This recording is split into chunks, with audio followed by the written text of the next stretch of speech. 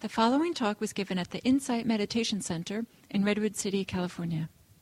Please visit our website at audiodharma.org. To hear if any of you were surprised by some of the things that came up in that discussion.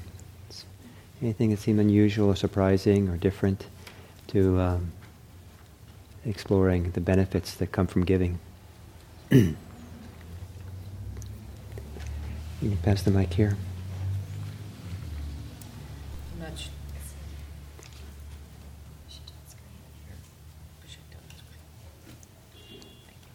I'm not sure that this is a surprise, but a question came up for me, and that is how we are defining generosity. If you are give something generously to somebody else, but under duress because you feel like it's the right thing or the honorable thing to do, but it's not that kind of lighthearted, easy giving, but it's the proper right thing to do. And the example I used was certain things that I did for my parents when they were aging. Yeah. I think there's a distinction to be made between giving and generosity. I think that if it's obligatory giving, it's not generous. Generosity is giving in situations where it's not expected, or in ways that are not expected, or beyond what's expected. There's kind of it's a quality of heart that is generous, that wants to do something, that is inspired, that it's a gift, from within us. And if it's a gift which is an obligation or required, is a gift, still a gift, but is not being done motivated by generosity. It's being motivated by fear or requirement or obligation. That's my thought. So straight back. You can pass the mic. The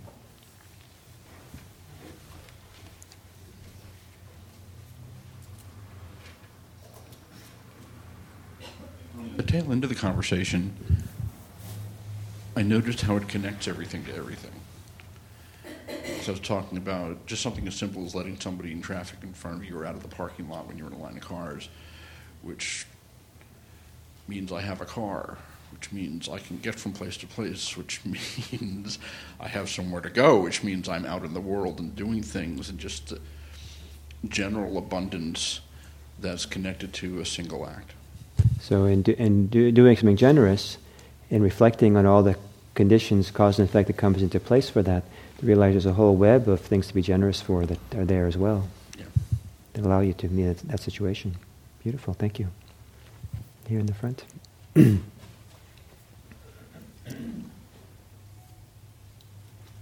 I'm not sure if I agree with what you said about generosity being versus giving.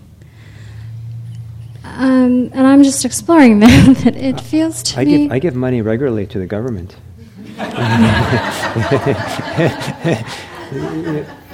I pay sales tax, and if I think about it, then I say, I want that to go that way. If I think about it, then, I want to have these firefighters, and I want to have the police, and it's all schools, and I would like to do that.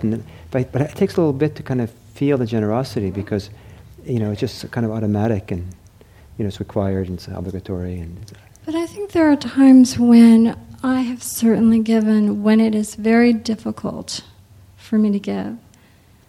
And I've come to feel that, in fact, that requires more generosity than when it feels good and you want to. So if I may, I agree with you. But in the situation where it was difficult to give, where you had to stretch yourself and all that, at the heart of it, or what motivated you to do that extra effort? What was the motivation? Was it because someone required you, someone standing over you with a requirement that you have to do this or else? Or what was the motivation inside at the heart?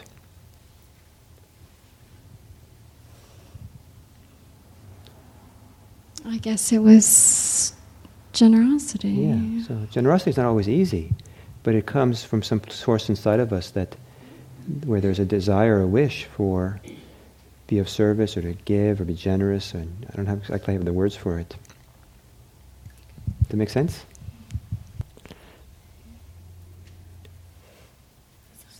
So following up on that, though, that are motivations like this is the right thing to do, I'm a person who does the right thing, I don't want to feel guilty in the future, I want to feel like I've been a dutiful daughter and taken care of my responsibilities to my parents. Doesn't have that same light-hearted feeling to me. Right. No buzz there, right? It sounds like duty. Well, it is duty. So, yeah, so there's a difference between duty and generosity. However, what I also think is helpful to recognize is that often we have mixed motivations. It's not just one or the other. There can be, a big percentage of sense of duty and obligation. It can be fear. We give out of fear. But there might be part of it which is actually a genuine kind of wanting to do something good for someone and support them. And so it's, we're going to be careful not to fall into the idea that we only identify one aspect of the motivation when there might be mixed motivations. And also in that regard, I think it's unfortunate if, say that 80% of the motivation is selfish to give, but 20% of it is beautiful and generous. It's a pity to sacrifice the 20 because you are trying to avoid the 80 that's selfish. I mean, beauty is beauty. Good is good. I mean, unless you're causing damage or causing harm by the 80% that's selfish, but then you should avoid it. But the principle I'm trying to give here is that just the fact that you can identify something that's selfish in a mixed motivation situation doesn't mean that you have to avoid doing it if it has, if there's a good percentage of benefit in the other ways. Does it make sense? What I said? Make sense? You're thinking about it. Well, I mean, the benefit is to feel like you've done the right thing. One of the benefits. Well, there is a benefit from duty too. I paid my taxes, and I thought, that was good. I did the right thing. So in the back.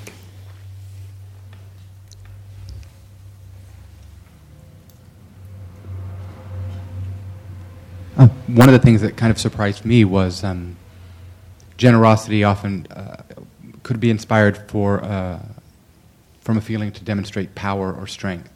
That I was in a position where I am stronger than the person receiving, or more powerful, or of higher status, and the generosity is an act of demonstrating of that. It seemed to be sort of a negative aspect. Yes. I'd feel guilty about that. So there are negative benefits from it. For example, asserting power, establishing status, establishing yourself as better than someone or more powerful than. Those things are there as well. Thank you. And maybe there's a sutta I'm thinking of, maybe you know which one it is, and it's reminding me in this conversation, is sometimes doing something that's uncomfortable now, the Buddha talked, the benefit is for later.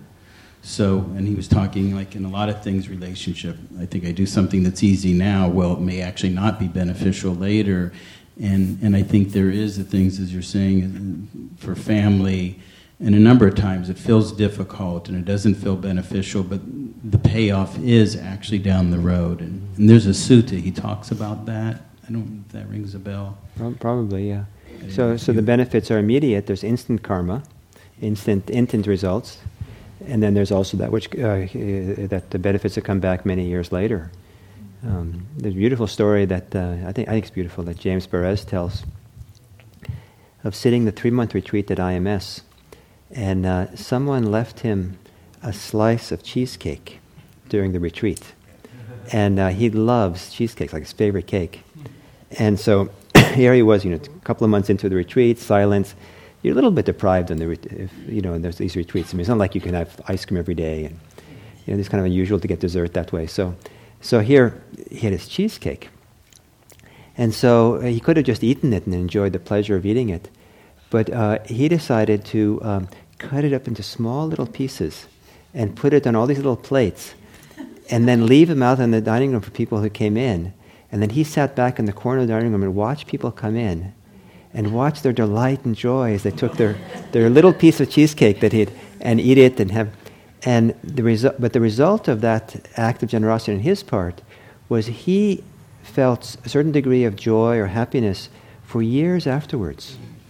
Whereas if he just had taken the pleasure of the one slice of cheesecake, that pleasure was fleeting. It would have lasted for a few seconds, and then it's gone forever. But the memory of having done that generous act of giving other people that pleasure, that lasted a long time. So the benefits that are short-term, the benefits that are long-term are interesting to look at. In the back there, if you can pass.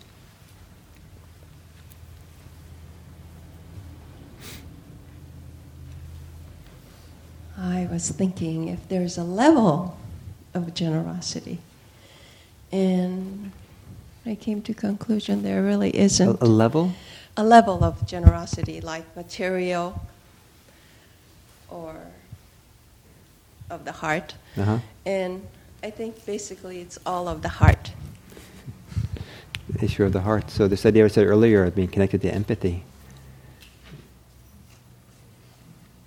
So someone else, anybody surprised by anything that came up? Or anything that seemed new for you, listening to the others or as you reflected?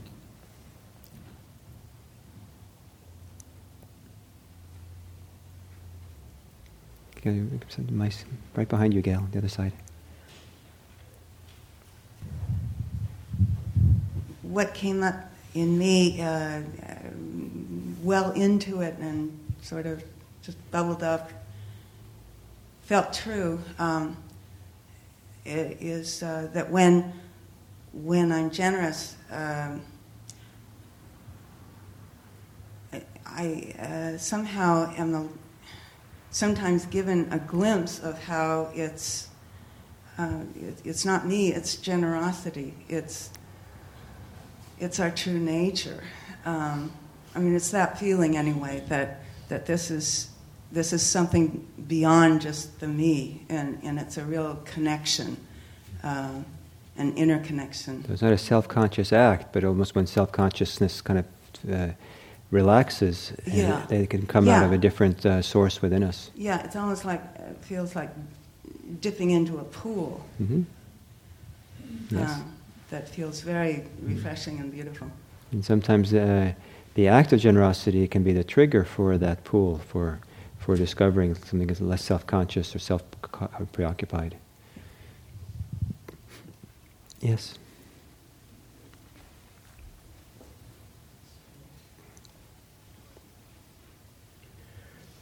We were talking in our group about judgment, not judgment, and wisdom.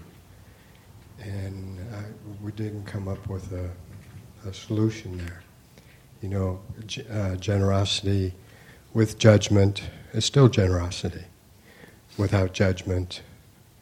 But then there's this wise giving that seems to be, and then all of a sudden it hit me, that one actually is more of a heart-mind type thing. When you can just do it really without thinking about it, and then let that go too. Beautiful. Yes, one more.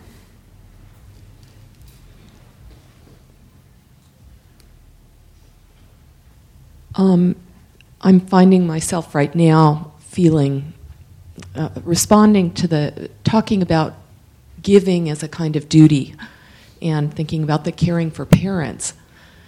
And I think about in my family where both parents have needed care of different types, and there are many siblings. Some siblings have stepped forward and felt a sense of commitment to support in one way or another, whether physical or financial.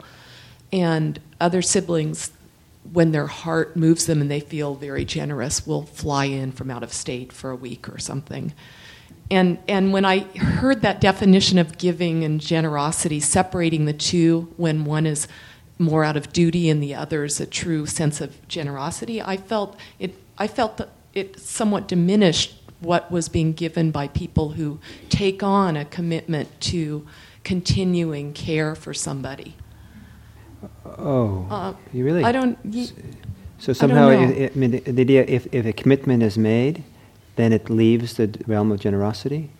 That's maybe I misheard that, but there was a comment about something is generous if it's not done out of a sense of duty, but if it's done freely. And well, I think that I think it's an interesting distinction. I think that if it can be a very generous thing to have a commitment, to realize I'm going to help this person, and it requires sticking in there and When it's difficult, even I'll stay in there. But it's one thing to be self-motivated. I think generosity has a kind of a self-motivated quality, even though there might not be much self there. But it's like it comes from you outwards, as opposed to some external authority, whether it's a person or an ideal, that says that thou shalt, you have to do this, and out of fear, out of some only sense of obligation, one follows through, and so. But it's a different thing, I think. If someone is the primary caregiver of aging people, for example, and they're the ones living in that town, and they're going day after day after day, the ones left with that responsibility, and someone else comes in once every 6 months, and they fly in and buy flowers and meals and do all this stuff. It's a wonderful, and they feel so generous and happy, and there's a fair amount of delusion operating as well about, who's really following through on the responsibility. There are responsibilities in life. Having responsibility and duties is not a bad thing. They're inherent to being a human being, I think, as well. But if we're only doing things out of duty and responsibility, we might be shortchanging ourselves from a generous spirit, from a kind of goodwill and a sense of abundance, lightness that could be there. And I know in my situation there are times when I've been generous, but it's just, this is like, this has been going on for a long time. This is enough now already. And so I've had to do a lot of inner work, looking at my motivation, my relationship to it, why I start feeling burdened by it, and try to clarify it so that I can come from a light place, so I don't get weighed down more and more. And if it has to do with other people in the picture, and there's resentment for them, or they're not seeing it the same way, that requires more work to explore and develop and look into. But there are some people who give only because it's required. Like your parent tells you, you have to send a thank you card to your to your classmates who gave you a gift, and so they're there. They hate doing it, and they're writing it out, and they send this thank you, there's absolutely no generosity in the thank you card. There's no thanks even. There's no sense of thanks whatsoever. It's like, get my mother off my back, So that's their obligation then. Is this speaking to what you talked about? I think it's something that I still need to reflect a lot on, because I'd like to feel more generous in doing things which I do out of an intention I set previously, but at this moment I'm not feeling wholeheartedly like I want to be doing this particular act. Yeah, that's good. I mean, it's good to be concerned about that. And I think that whenever we feel some resentment or held back or some resistance to doing something, that's the time to practice mindfulness and look more deeply. And I found that if I do things with any kind of sense of resistance or reluctance, it usually comes back and bites me. So it's really important to kind of find, where's the joy in this? Can I come back? Now I've lost my joy. What's going on here? This is important information for me. I used to enjoy doing this act of giving, but now I don't. What's happening? What's changed? What has to change in me? How do I practice with it? And it's not an easy reflection, but I think it's really important. So I think we want to stop. Some of this can continue during lunch. What? Oh, Hillary wants to make an announcement. So we have a mic up here.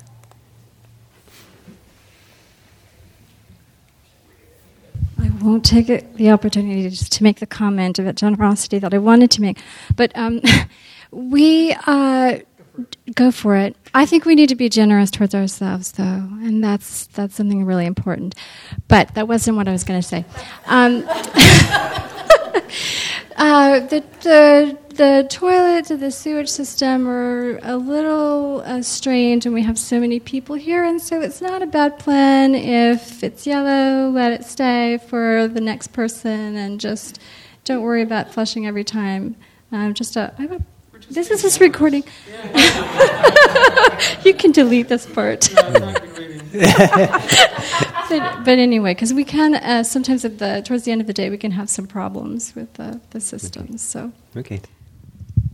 So last thing I'll say before taking our lunch break is that there is among some people a tendency to think of generosity, in order for generosity to be pure, it only concerns the benefit for the other person.